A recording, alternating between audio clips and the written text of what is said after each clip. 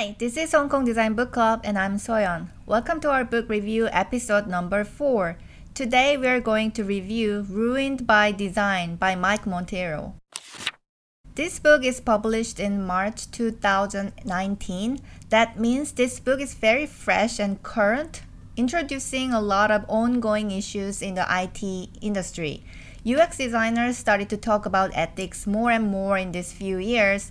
A lot of talks and workshops about ethics were conducted, books are published, and you can easily find millions of articles about design ethics from a quick, simple search. I think it's a reflection that we started to notice something's wrong, maybe not much as nuclear disaster like the book's cover, but we're not naive enough to believe that all we're doing is for helping people and making the world a better place. Mike Monteiro starts this book with the Hippocratic Oath, one of the oldest known ethical codes in the world, that all doctors need to swear before they start their practice. Lawyers also need to pass the bar, get their license, and even gangsters have a code of behaviors, and designers don't have a such thing. Crime is more organized than design, he says. This is the biggest argument that he throws in the book, that designers also need to agree on a certain code of ethics, have a well-run professional organization, and even need to get a license to practice. Which seems quite radical and controversial at the moment, but I think it's a timely suggestion and we can start discussions around the idea and develop it. He also introduces a designer's code of ethics he wrote, and it seems quite fundamental for me. And I agree that all designers need to share the same level of understanding about their work ethic, attitude, responsibility, diversity, and inclusivity. Have some time to think about the code. Here it goes. A designer is first and foremost a human being. A designer is responsible for the work they put into the world. A designer values impact over form. A designer owes the people who hire them not just their labor, but their counsel. A designer welcomes criticism. A designer strives to know their audience. A designer does not believe in edge cases. A designer is part of a professional community. A designer welcomes a diverse and competitive field. A designer takes time for self-reflection. 10 years ago, we didn't talk about ethics this much. All we discussed is how persona and user journey are brilliant and how design thinking and lean canvas will innovate the business so they can bring more ROI. I was also excited to be a part of this cutting-edge industry with a lot of hope and cash and believed tech innovation and market disruption can totally change the world for the better. And then I started to feel something's wrong. Every time I see friends spend fortunes only to get a lucky card from a mobile puzzle game, every time I talk to the younger generation and find out they don't understand the concept of reading a book cover to cover when they can easily get an 8-page summary from the web, every time I tweet that I don't want to watch another white boy story anymore from Netflix and get death threats from white supremacists, I thought something was wrong and maybe we're not making the world a better place. Then I watched Ken Loach's film, I, Daniel Blake. That was the first time I was so embarrassed that I was a UX designer.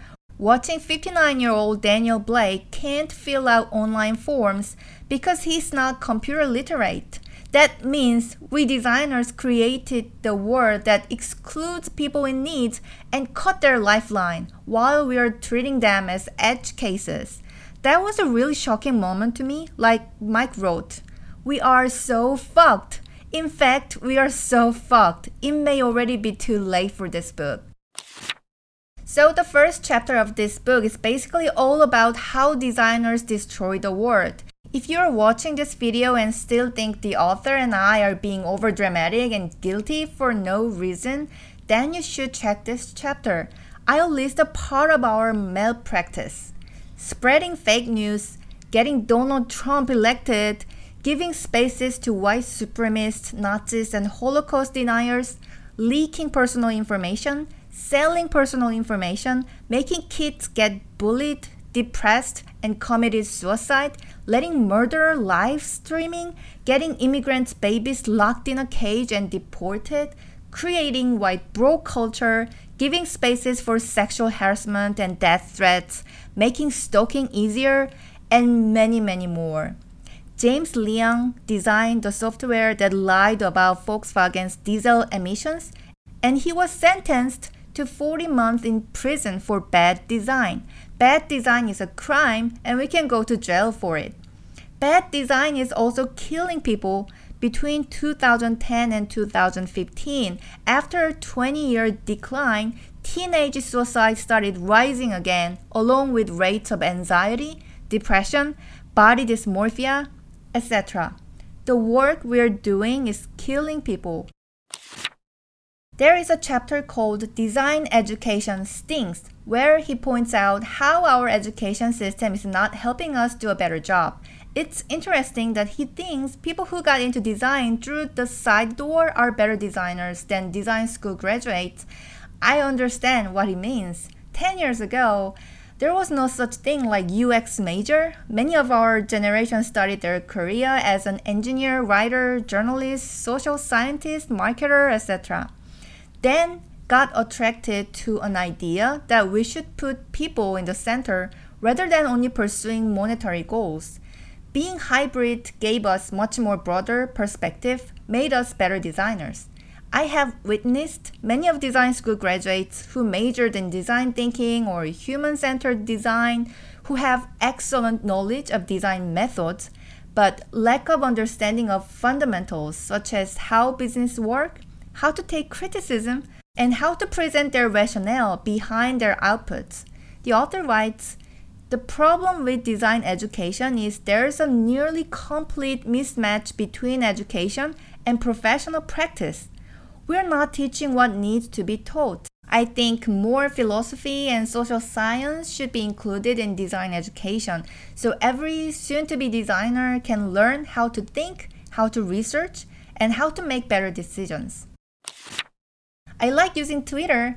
I like the feeling that I'm connected to a bigger community, and I learned a lot about how to be a better person and have seen many people who are fighting against violence in their life from Twitter. However, Twitter is also very stressful. I got a lot of harassment from white supremacists, Japanese neo-nationalists, misogynists, and maybe too passionate K-pop fans. And from this book, when I found out that Twitter started out as all-white men team, it all made sense. They haven't experienced any of this shit, and that's why Twitter is freeway of all kinds of harassments and threats. It is designed to work this way. They were so ignorant that they couldn't imagine some people can have names longer than 20 characters. This is why we need to hire people from diverse backgrounds to properly understand people with different needs, abilities, cultures, and experiences and build a better tool. He says, running an empathy workshop with all white men team doesn't count. Don't use culture fit as an excuse, and hire more women and persons of color. This is one of my favorite part of the book. The second chapter is about what we can do to fix it. Mike suggests a lot of specific actions that we can take in this chapter, and the point is that designers need to be gatekeepers and know who we work for. There is a great story introduced in the book. It's about Dr. Frances Oldham Kelsey. She was the FDA employee, and her job was to review and test new drugs before they hit the US market. One of the first drugs assigned to her was thalidomide, a painkiller targeted at pregnant women for morning sickness. It had already been approved in 20 countries in Europe and Africa, as well as Canada. She uncovered stories of women in those 20 countries who'd been prescribed thalidomide and had subsequently gave birth to deformed infants. In spite of all the pressures from the pharmaceutical company and the FDA, she never approved thalidomide in the US. That's a job well done as the gatekeeper, and even she was paid by the FDA, she understood she was serving for the women and children affected by that drug. This story tells everything. When a client wants to implement a dark pattern to trick people, and your boss also says, go design it, you can always remember this Dr. Francis Odom Kelsey story to make better decisions. As gatekeepers, at least we need to understand what are the unethical things to do. We all know what dark patterns are and might have fought your boss who wants to trick users and hide information. There are more. We shouldn't be shaming our users by using manipulative language. We can't collect personal data just in case we want to sell them. We can't build a platform for free speech and let users policing content. Targeted advertising can be used to publish an advertisement such as "Help Wanted, White Man." Digital surveillance can make stalking easier. We also need to think if the tools we build are getting rid of people's ability to think, read, and communicate. And if the tactics we use for better engagement and enticement are ruining people's brains and turning them into addicts. Sean Parker, Facebook's first president, said, "God only knows what it's doing to our children's brains. The short-term, dopamine-driven feedback loops that we have created are destroying how society works. No civil discourse, no cooperation, misinformation, mistruth. And his children are not allowed to use this shit." So now we understood how design ruined the world and we should work as gatekeepers. How exactly can we do this? Can we just send some money for charity and keep designing bad stuff? The author says no offset. We all should make changes from inside. We need to speak up, get in the room, and make arguments. It's too late to make excuses such as "I'm an introvert." We also need to make allies and build community. It's scary if you think you're the only one who pushed things back, but if you know there are a bunch of other people who share the same values and will fight with you, that can make you brave. Think of Microsoft employees who rebelled and forced the company cancel ICE contract that can recognize immigrants' face and get them deported. Or Google staffs who arranged workouts in protest at claims of sexual harassment, gender inequality, and systemic racism. One observation I had about this book is that most of the stories and examples are from Silicon Valley and the US. It would have been nicer if he did a little research and covered more of other parts of the world, since he emphasized the importance of inclusivity and diversity. While there are libertarians with Ayn Rand tattoos on their back in Silicon Valley, there are authoritarians in China, and they collect everyone's data and score them into good citizen and bad citizen. There's sexist advertisement all over the internet in Japan, fake news spread out via KakaoTalk in Korea, and in Hong Kong, no one's reading books anymore because they're busy staring at Facebook. They are designed that way. Designers can't afford any more messes, and this book is a timely help. That's it for today. We are running an offline book club every 2 months. Next time, we'll read and discuss Don Norman's The Design of Everyday Things. If you're in Hong Kong and passionate about reading, follow our Facebook page to be connected. Enjoy our other reviews on other design books such as Practical Empathy by Indy Young and Sprint by Jake Knapp.